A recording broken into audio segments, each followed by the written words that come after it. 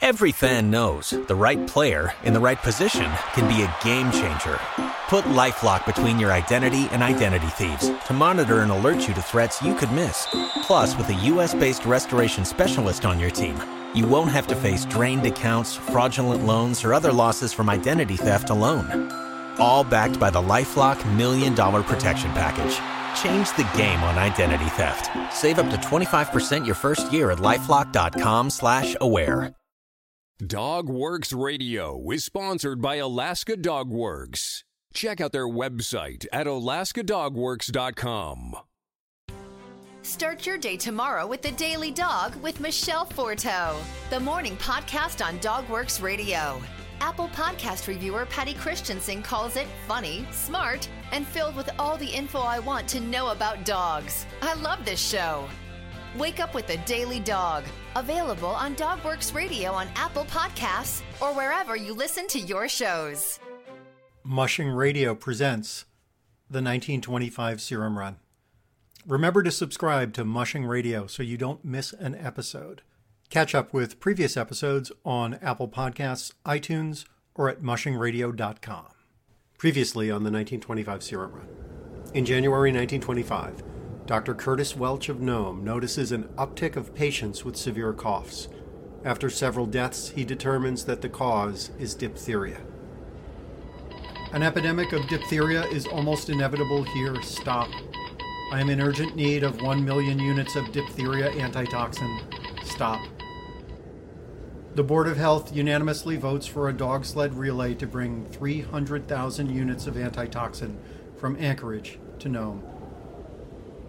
A carefully wrapped 20-pound package of antitoxin is put on a northbound train where it meets the first dog sled team outside Fairbanks. It's 50 degrees below zero when the train reaches the first dog team of Wild Bill Shannon. It may have made more sense to wait until morning, but Shannon says, "If people are dying, let's get started."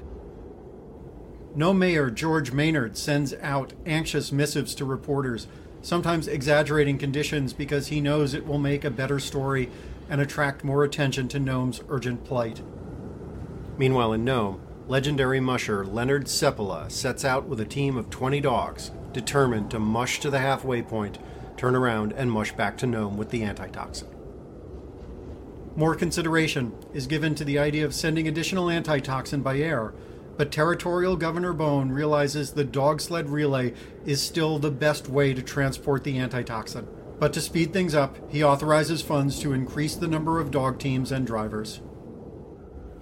Charlie Evans gets the antitoxin in Bishop Mountain and sets out with his team. They face the coldest temperatures of the entire trail, 64 degrees below zero. But even with those conditions, there is movement of ice and the overflow of water that comes up from cracks in the Yukon River. This leads to ice fog, which decreases visibility to near zero. Evans has to trust his dogs to keep going, and they do. But in a rush to keep the serum moving, Evans neglects to protect the legs and genitals of his 2 lead dogs, who are mixed breeds that don't have enough fur to protect them. The dogs get colder and colder. Afraid he won't be able to get them going again if he stops, Evans pushes forward. And then, one of his dogs drops. A moment later, his second lead dog goes down. Evans puts the 2 dogs in his sled bag and keeps going, but he can't get his dog team moving again. So Evans throws a harness over his shoulder and acts as his own lead dog, getting the team to Nulato. He brings the 2 fallen dogs in to warm by the fire, but it's too late. They're both dead, having given their lives to keep the antitoxin heading to Nome. Asked decades later about his role in the 1925 Serum Run, Charlie Evans looked into the distance and said, "It was really cold." Tommy Patsy takes the antitoxin from Nulato to Kaltag, 36 miles. This week, Portage and the Spirits.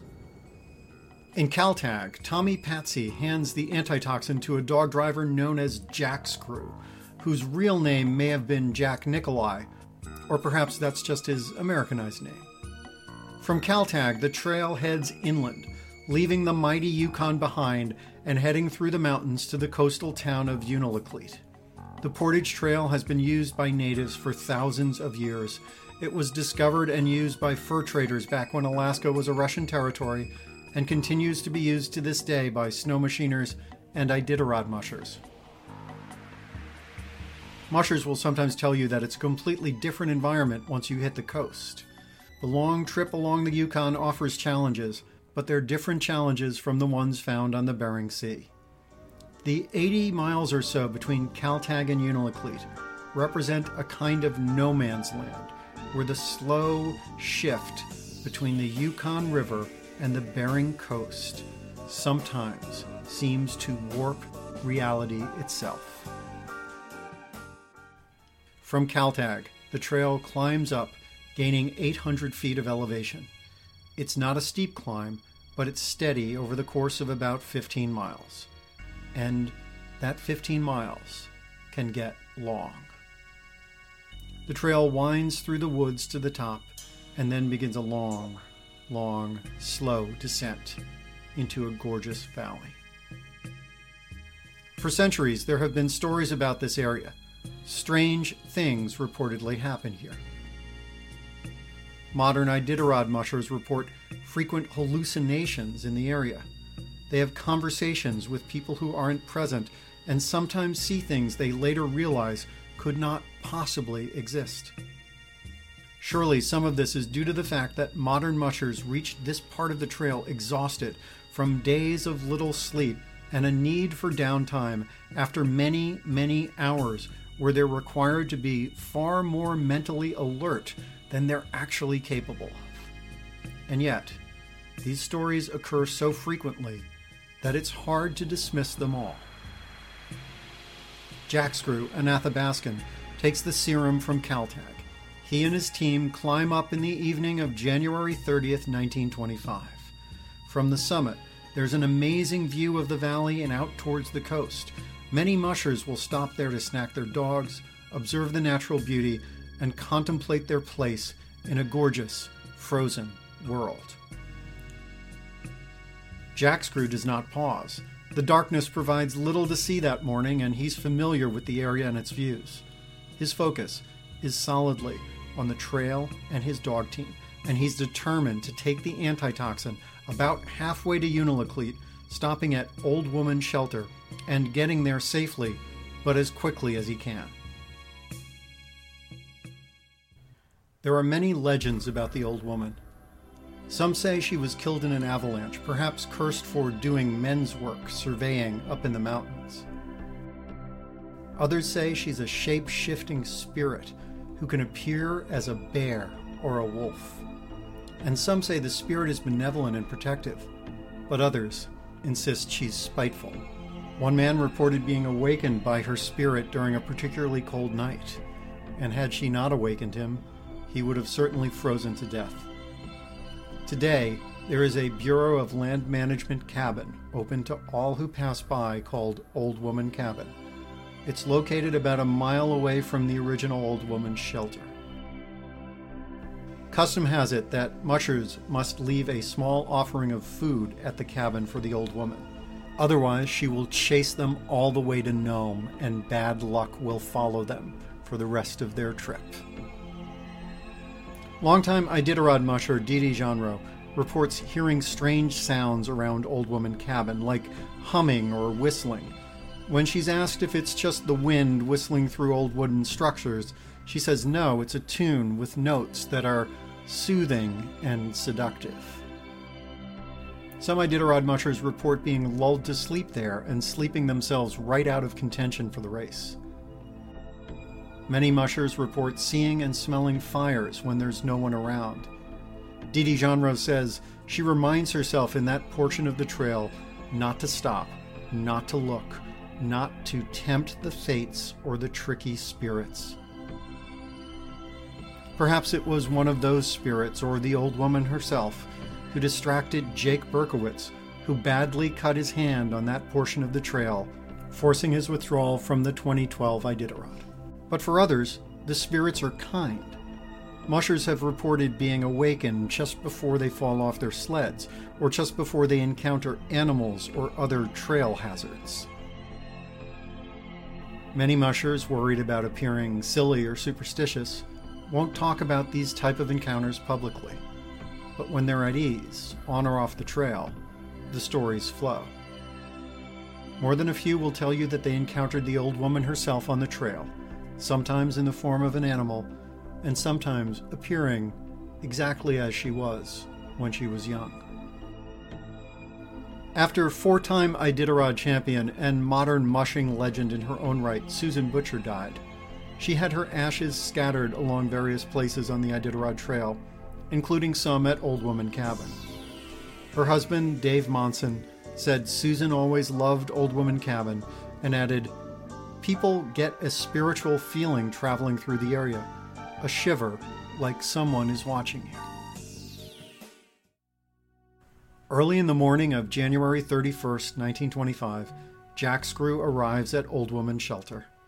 There, Eskimo musher Victor Anagik is waiting. Ordinarily, there might have been tension. There were centuries of feuding and ill will between the Athabascans and other native groups. Bad feelings lingered, sometimes based on tangible issues like territory or fishing and trapping rights, and other times about real or imagined slights from both sides. It might have been a better idea to have a buffer between the two groups so that cooperation would not be required on the Serum run. But that morning, the spirit of the old woman is kind. Both men are determined to do whatever they have to help the people in Nome. And for the time being anyway, disagreements are put aside. Victor Anagik warms the antitoxin briefly, then sets out for Unalakleet and the coast, where a whole new set of challenges await. Already the wind is picking up, and the most difficult part of the journey is almost at hand.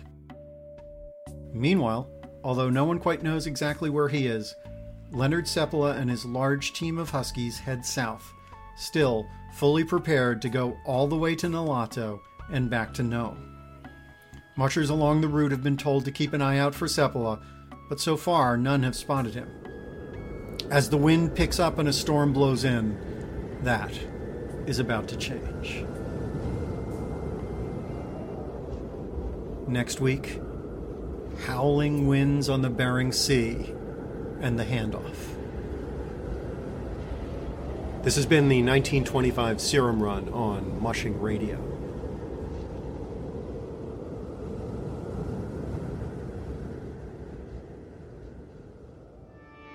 Did you know that Alaska Dog Works trains service dogs for those in need throughout North America? Each and every service dog that is trained through the Lead Dog Service Dog Program and Michelle Forto and her team has an individual training plan. We train for autistic, mobility, psychiatric, and PTSD for our soldiers for service work. If you know of someone that may need a service dog, please take a moment and check out Alaska Dog Works on social media and at alaskadogworks.com. Hi guys, it's Alex. If you are a fan of sled dog sports and the Iditarod, Mushing Radio is the show for you. Each Wednesday we drop a new episode on Dogworks Radio, so be sure to subscribe on Apple Podcasts or wherever you get your podcasts from. If you like our podcast, there are a few things you can do. You can take a couple of minutes and go to Apple Podcasts and leave us a 5-star review. You can also check out all of our Dogworks Radio sponsors and promotions in our show notes.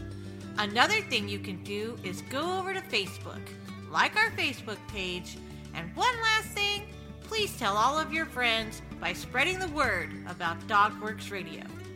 Thank you so much for listening to us. We really appreciate you.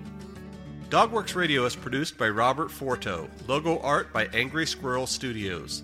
Dogworks Radio is produced in conjunction with KVRF 89.7 in Palmer, Alaska.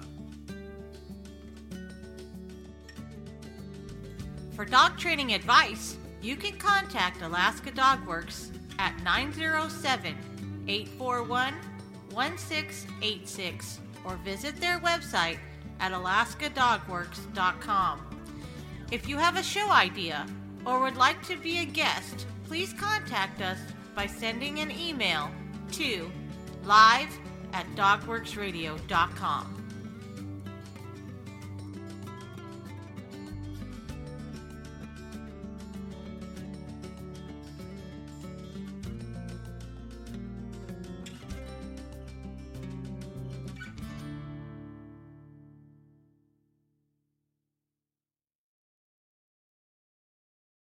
Every fan knows the right player in the right position can be a game changer. Put LifeLock between your identity and identity thieves to monitor and alert you to threats you could miss. Plus, with a U.S.-based restoration specialist on your team, you won't have to face drained accounts, fraudulent loans, or other losses from identity theft alone. All backed by the LifeLock $1 Million Protection Package. Change the game on identity theft. Save up to 25% your first year at LifeLock.com/aware.